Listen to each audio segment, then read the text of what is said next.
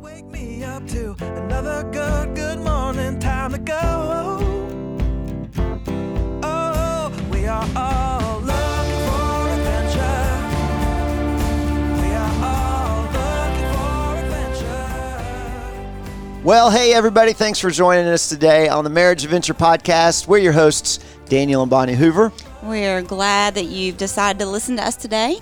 Yes, Thanks for being with us. It's going to be a great day. Bonnie, you want to tell everybody what we got going today? Yes. As Christians, we know that God's Word is timeless and powerful, but many times we have a difficult time connecting the dots between God's Word and our day-to-day interaction with our spouse. And today we have some help with that, because today on our podcast, we have the authors of a brand new book entitled The Invitation, Keys to Strengthen Your Marriage. So today we're joined by Bethann Miller and Amy Velarde. Bethann is the co-founder and CEO of Safe Place, a ministry that provides support, training, and care for people serving Christ globally. She's a licensed chaplain and board-certified pastoral counselor. Amy has served almost 2 decades in church ministry alongside her husband, who is the lead pastor of Riverbend Community Church in Allentown, Pennsylvania. So, Bethann and Amy, thanks for being on our podcast today. Thank you so much. Man, it's so exciting to have you guys on, and I can't wait to hear about this book. We got it in the mail a week or two ago from you, and I love it, and I think men are going to love it, mainly because it's only 50-something pages, and it is a very quick read. Yeah, it's doable, guys. Y'all were brilliant in the way you wrote that. Yeah. That was intentional. I feel like, and as Amy and I talked about this, we're so over-informed and under-connected. So to have something for folks that is concise and brief and looks nice and readable really makes a difference. And that's one of the most commented things about the book is its brevity and how doable it is for couples to be able to read it together. Yeah, our kids take those little vitamin gummies, and basically that's what the book is. It's a little gummy that's chock full of so much good stuff.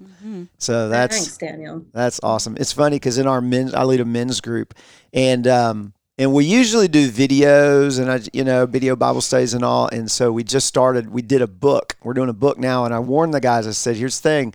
I know you don't like to read, but if you if I see you sitting out in the parking lot reading before you come in, that's okay. Just whatever it takes to get it done." So I love it. Hey, before we dive into the book and all that, we love to hear great love stories and how marriages got started. So, Amy, I've known your husband for a little while, probably about 20 years. When we first got to our church, we met him before you guys moved away. But tell us how you guys met.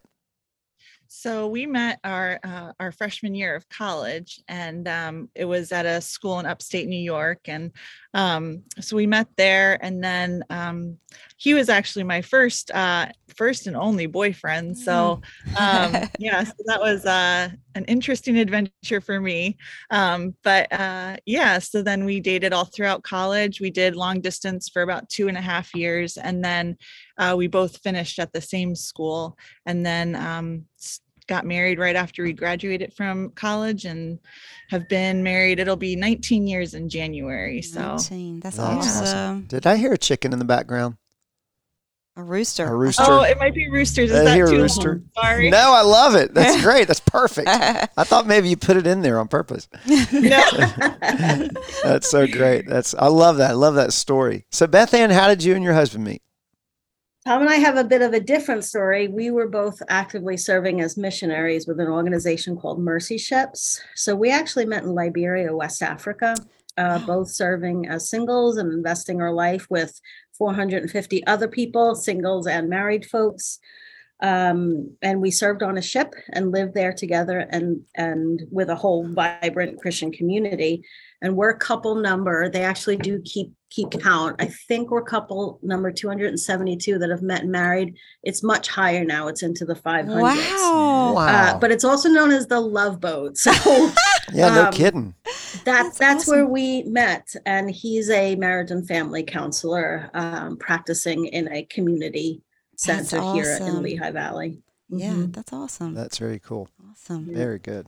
Yep. Well, before we get too far into the book, I want to hear a little bit about your ministry. So, Bethann, I want to hear about Safe Place. Can you tell us a little bit about that? Yeah, I want to tag Amy in this too, because Riverbend is our church. And it's a place that we're known and cared for and loved and challenged and pastored. And that's because of Amy and Joe Mm. and the staff that's there. And they've been our biggest fans when a decade ago, when we said, hey, we're thinking about starting this ministry, because what happens was we're both counselors and people started coming to us saying, hey, I need a safe place to talk, who are serving in ministry. And it started happening enough that we paid attention to it. Tom and I really go by, like Moses asked Exodus, what's in your hand? We don't have to look so far to see what the Lord has entrusted to us. It's usually right there. Wow. So we paid attention to that for a couple of years and then actually formed the ministry, or the LLC, and met with Joe and Amy the night before and showed them the first website, and we prayed together. And we've journeyed now a decade, and it's grown into something that we have never imagined. So we have 9 staff members serving with us, folks living in England and California and Indiana and Florida. And so we're all over the place, but we serve people that are in ministry. So That's we care for awesome. compassion, fatigue, and burnout, and everyday challenges, sometimes moral failure. Usually it's because of compassion, fatigue, and burnout that happens. Yep. So we try and catch that on the beginning instead of the end. Training, debriefings for folks, crisis response, whole bunch of stuff. Wow. And Amy, what a blessing for this type of parachurch ministry to be based out of your local church. How's that blessed you guys at Riverbend? Well, it's blessed us incredibly. I mean, even myself and my husband, we've benefited from some of their own counseling staff personally, and just even different seasons of ministry that have been difficult for us to go through. I actually also did some grief counseling with their ministry after my dad passed away. And just, because there's a lot of, I feel like when you're serving people, but you're also sometimes dealing with your own griefs and disappointments and struggles. It's such a gift to have a safe place where you can just process those things that aren't necessarily meant to be shared with everyone. You know? Yeah. So Yeah. Absolutely. it's been a huge gift to us, and also even as we work with different churches and ministries, to have them as another resource to offer, people that we also know in ministry. So Yeah.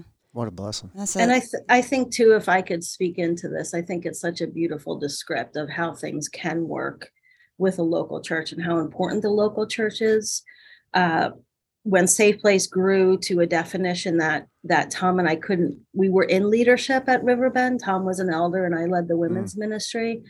And when Safe Place grew, where we couldn't do both well anymore, we went to Joe and Amy and said, hey, we need to step out of our leadership positions at church in order to give ourselves, so we're not burning the candle at both ends. Yeah. That's not the motto we want to hold out. And it's rare, but that was met with encouragement and affirmation. And yes, this is right. That's awesome. So Riverbend is a place where Tom and I actually attend church. And what I mean by that is it's not a ministry for us. It's our local community where we go in on Sundays and we're fed and we share relationship. And that was really important for Tom and I to define those two separate things, to have a place where we're just known. We're Tom and Bethann. That's it. Yeah. And that's been really valuable. I know that doesn't always happen, but that happened 3 years ago now, Amy, 4 years ago. So we're so thrilled that was able to happen. And sometimes that can't for various reasons. Yeah. Yeah, that's good. And that seems like just a sweet partnership. And I love that you both came together on this book. It's a great testimony to that. So you guys hit on several different topics when it comes to marriage. So we're going to just dive into a few in this next little time we have together. But when we're dating, we all have this romanticized notion of what marriage is. But you mentioned in your book right off the bat that there's this question that you ask engaged couples. And here's what it is. It says, have you given thought to the fact that you are marrying this person to have your primary needs met? Talk about that and what kind of response you usually get.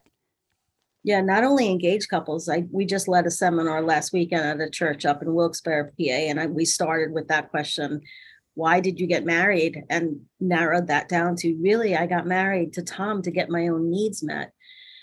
I think that thought can be repulsive to some. It's confusing to some. It's, wait a minute, I got married because I was deeply in love with that person, or God told me to marry that person, whatever it is.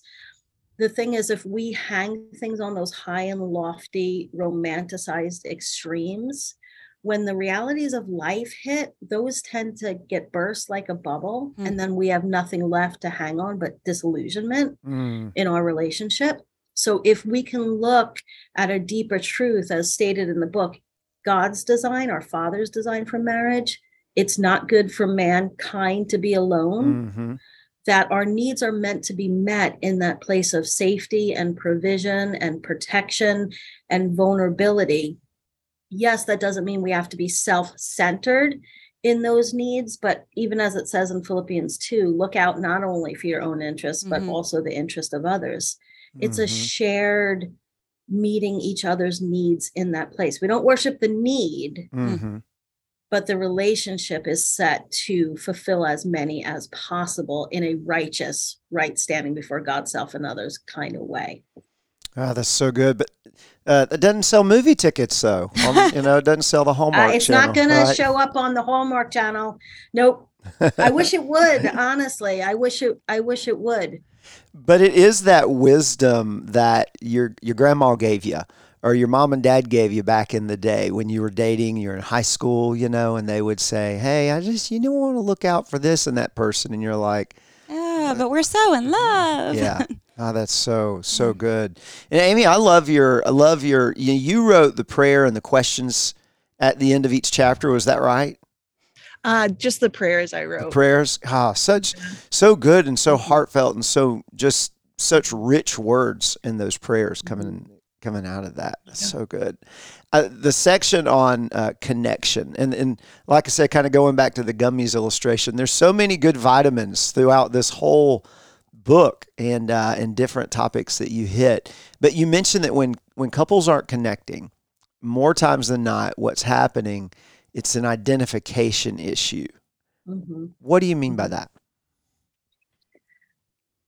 I think in order to connect, there has to be intentionality, right? Because you are moving towards each other to connect with each other. And many times, because folks haven't identified or considered that their needs matter in this relationship, that they don't take time, they don't know what their needs are, so they don't take time to identify them to themselves or to their spouse.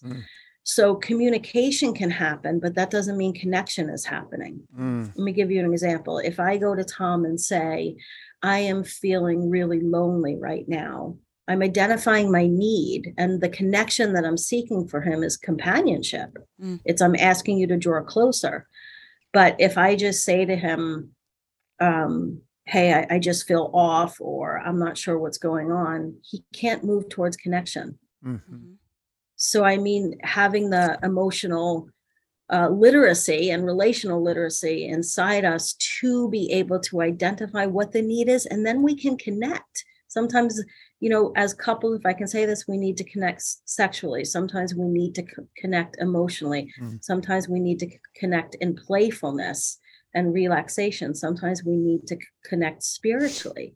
So learning to identify what the need is, then can invite the connection. You said, I love the word you just said, emotional literacy.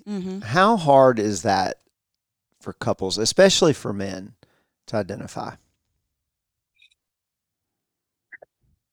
It can be very difficult. Daniel, I have such a high esteem for men. I think in our culture, men are being degraded, and back in the 50s and 60s, I think women were being degraded. Yeah.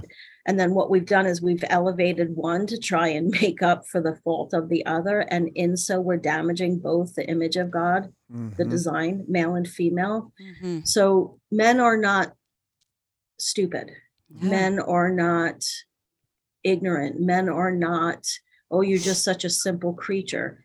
Men are made literally in the image of God, and it's very good, albeit functions so differently from women. So I think it can be difficult for men to learn that, one, it's okay to identify what's happening. I don't think men are taught that. So to identify what's going on inside them and then how to communicate that, it doesn't have to be wrapped in flowers or violins or perfume. It can be expressed in a very male way.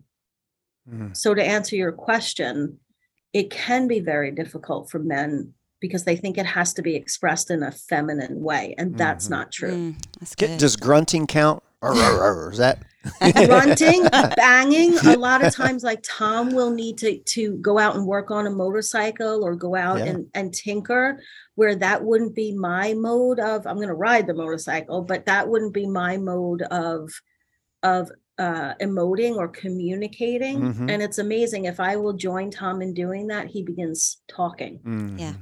So absolutely. Yeah, that you said tinkering. That's so me, man. If I'm in a bad place emotionally, I'm not a video game person or anything. I'll just come out on the farm and tinker with something and build something, or take an axe and hit something. And it lets your brain rest, and it helps you connect to yourself, Daniel. Yeah. And then once you're able to connect to yourself and you have that emotional and relational literacy, you can reach out to your wife then, right? To be able to say, hey, this is what's happening. Yeah. But I think sometimes as wives, we try to chase them into those spaces and don't give them the opportunity to work through that. We like, no, what's going on? Talk to me right now. And I think as women, we have to sometimes back off and allow them to identify those emotions in themselves before we're forcing them to express them to us. That is such an integral part. Amy, maybe you want to speak into that, but we have to learn self-control in that way, because what we're seeking for is connection through conversation. And men typically just give me some space to think. Yeah. Right. I will say, my husband and I are opposite in this. I feel like I tend to, sometimes emote more like a typical male would, whereas Joseph is a lot more of the communicative one and likes to talk things out right away, where I'm more the one that needs some space. So sometimes it can look differently in marriage too. It really can. I'm glad you brought that up, because I have several friends, and maybe it's a common trend in ministry or pastors or different things, where you're gifted verbally, and you like to communicate, you like to lead, you like to teach, and maybe that's a common link there. But you're right. There's a lot of men that are a little bit better at expressing emotion, and their wives, because we generally marry someone a little different or opposite from us, aren't. And so that's great. I love the prayer you wrote on the connection chapter. It says, how easily distracted we are. May we choose each day to prioritize connection to you, God, and also to our spouse, knowing that these are the connections that ground us, provide security and confidence, and become our shelter from the storms of life. Oh, such a great prayer. I could not have scripted those prayers. So so thankful to Amy for that. Good. Well, in chapter 3, you talk about a word that a lot of women don't really care for, and men are like so excited about, but it's submission. And typically there's a misunderstanding in that, because in our churches we have a lot of times there's a bent towards teaching a portion of that, but many couples are like, I don't know, either they love this part or don't love this. But can you explain a little bit of this, of just what does it look like? What does true biblical submission look like? Yeah, that's such a big question. I'll try and do this very briefly from my view anyway. A word picture of biblical submission is, if anyone's ever attended a Jewish wedding, it's the huppah, right? It's what they stand under, and it's open on the top. And that is letting the Lord see through, and it's open on 4 sides, so that the family and friends also can see and respect the covenant that was just made. And that huppah, not only does it mean authority, it also means protection. So I think this portion of scripture, Ephesians 5:23 through 36, which is many times erroneously taught without the Ephesians 5:21, yes, which you guys are well familiar with, right? Submit to one another out of reverence for Christ. Yes. So when it's taught in that way, it's a simple, cold command. So we can approach the scriptures from a highly instructional posture and informational, and forget that it's also invitational. It's calling us and attaching us to relationship. So if we posture our heart to the invitational portion of this scripture mixed with the instructional, then we have first the invitation of submission is individually as man and woman to Christ, out of reverence for Christ, right? And then that's where we have the grace and or power from the Holy Spirit to fulfill the roles that are then described in Ephesians 5, 23 through 35, where there is order, but yet there's an invitation for safety and mutual submitting to each other. That's a very beautiful descript. And I'm just so sad that these scriptures have been so twisted, sometimes set the stage for abuse on either side. And I think limit men to a role and then limit women to a role that's only informational and not invitive. How hard then is it for a couple that's not abiding or not submitting individually unto the Lord, or maybe is not even a Christian or not walking with God? How hard is it for them to experience this kind of submission? It can be very difficult, Daniel. You know, I think it takes a change of a heart posture and a way of ownership of yourself, right? Of first, I'm going to posture myself in reverence before Christ.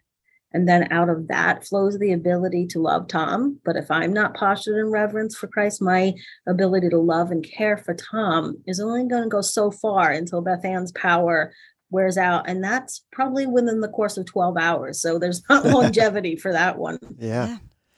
So I think coming back to the personal responsibility that we each have, and as non-believers, I think there's so few examples of what a Christ-centered, healthy, mutual, submitted relationship can look like, that people are really confused about what it is or simply have never seen it. Yeah, absolutely.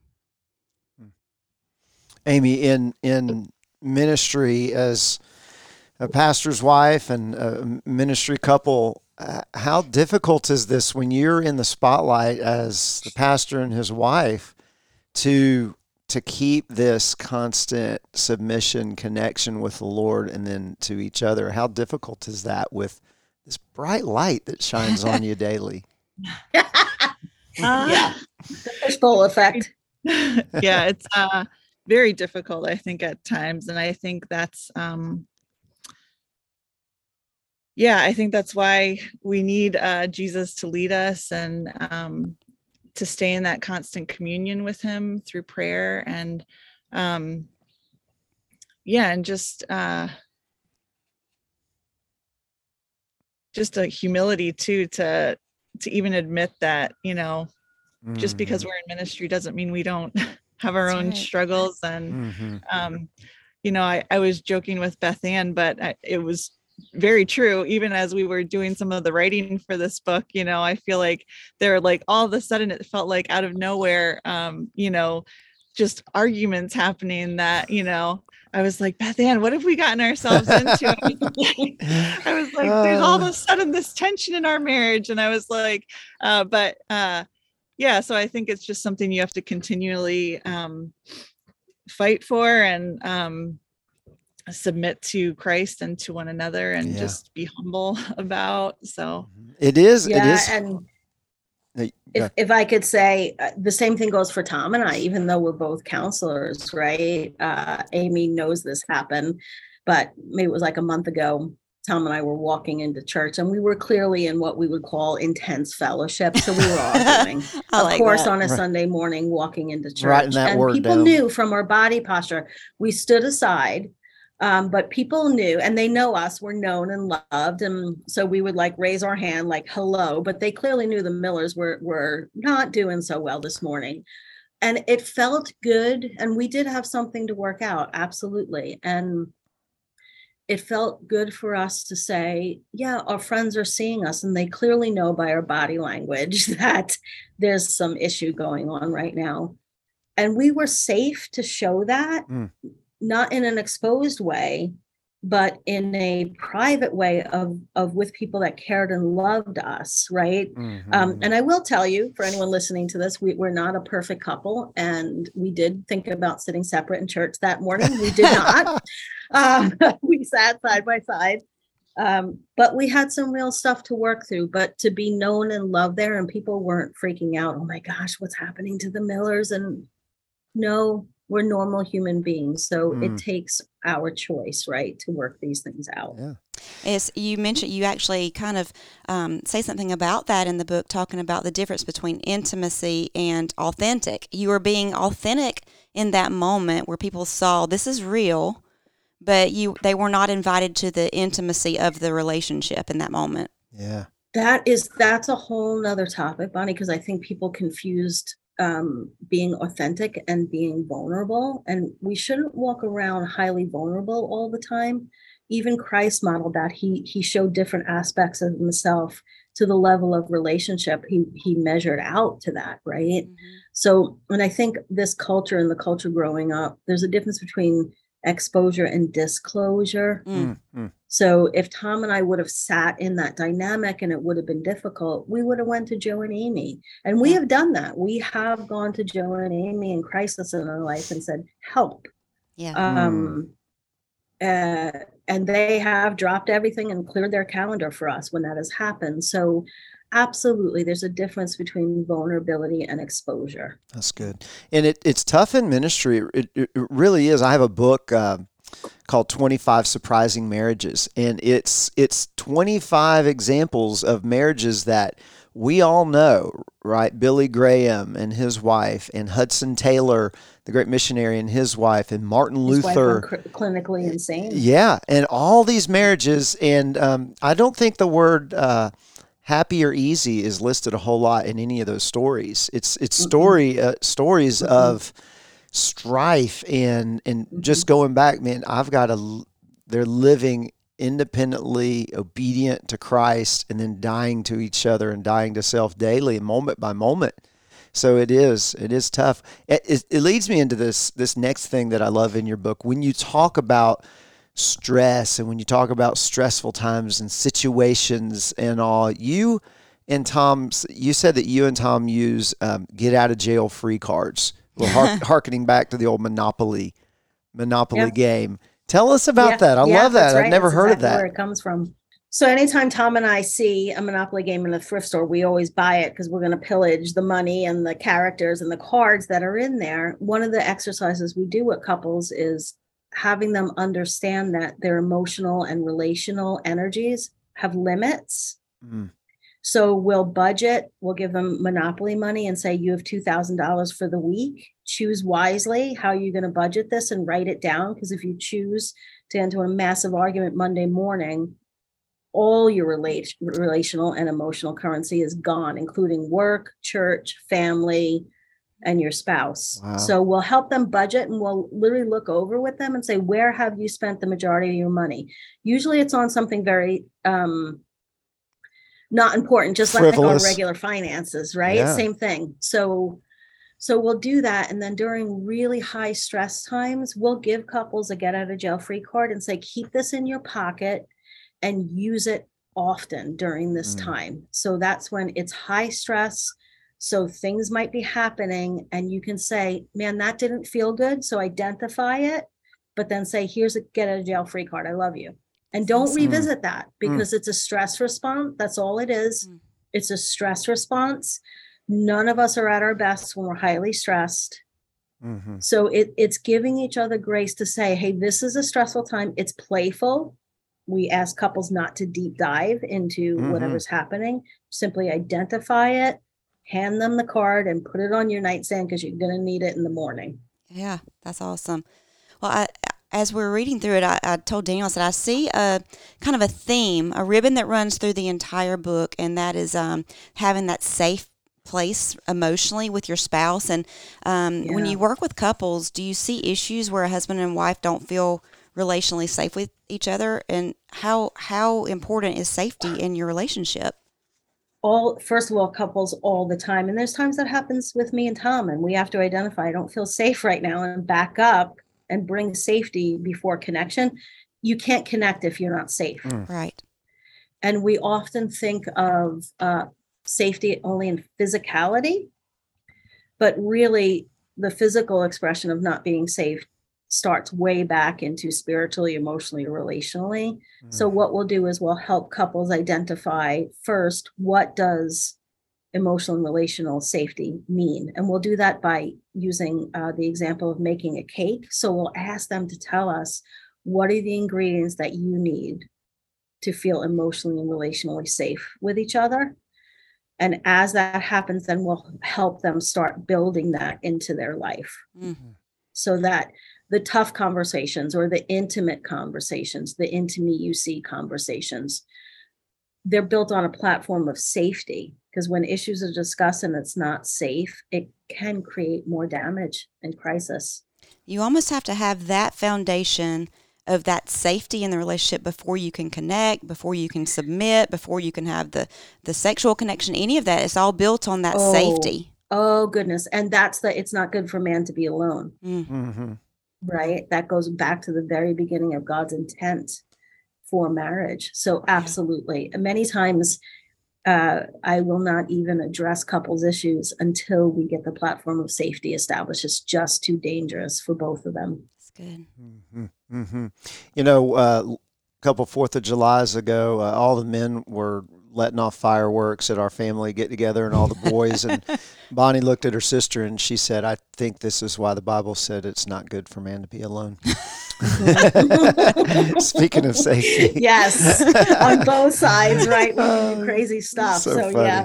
Gosh, it's been such a joy to talk to you guys today about your book and about this ministry. And you said that this is a snapshot of what you do at Safe Place, right? That's correct. What a great ministry. Well, where can people find this book? Because I know, guys, you're going to want to read it because it's so short. Women, there's so much. If you read this together, it's a great thing to work through together. There are questions you can ask each other at the end, and it's really a short, quick read. But I think you could spend a lot of time with this book, because you could spend a whole week just dissecting one chapter at a time and working through it together to enrich your marriage. But where can people find your book? They can find it via our website, which is safeplaceministry.org, or right on Amazon. Just search the title, The Invitation, Keys to Strengthen Your Marriage. That's great. This is so great. Well, thank you both for allowing us to spend some time with you today. And Amy, you probably have to go feed the rooster and take care of all the chickens we heard in the background. I'm sorry about that. No, great. It awesome. only added. I love it. Made me want to get chickens on our farm here. So, well, you guys have a great day. Thanks so much for your time together. I know this is going to be a blessing to so many people. Thanks, guys, so much. You.